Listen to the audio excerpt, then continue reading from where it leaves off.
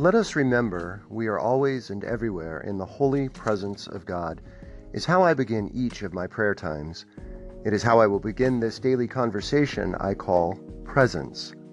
The quote, "Let us remember we are always and everywhere in the holy presence of God," reminds me that God is always with me.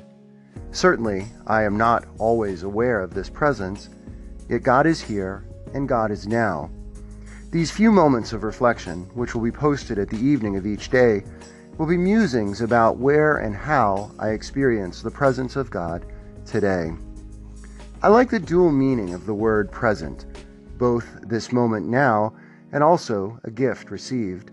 The best response to a present given, as well as the present moment, is to say thank you.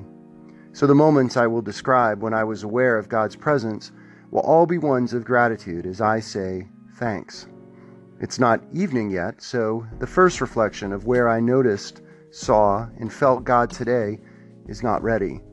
So please come back later, after the sun sets on this first day of 2018, to hear how and where I was present to the presence of God.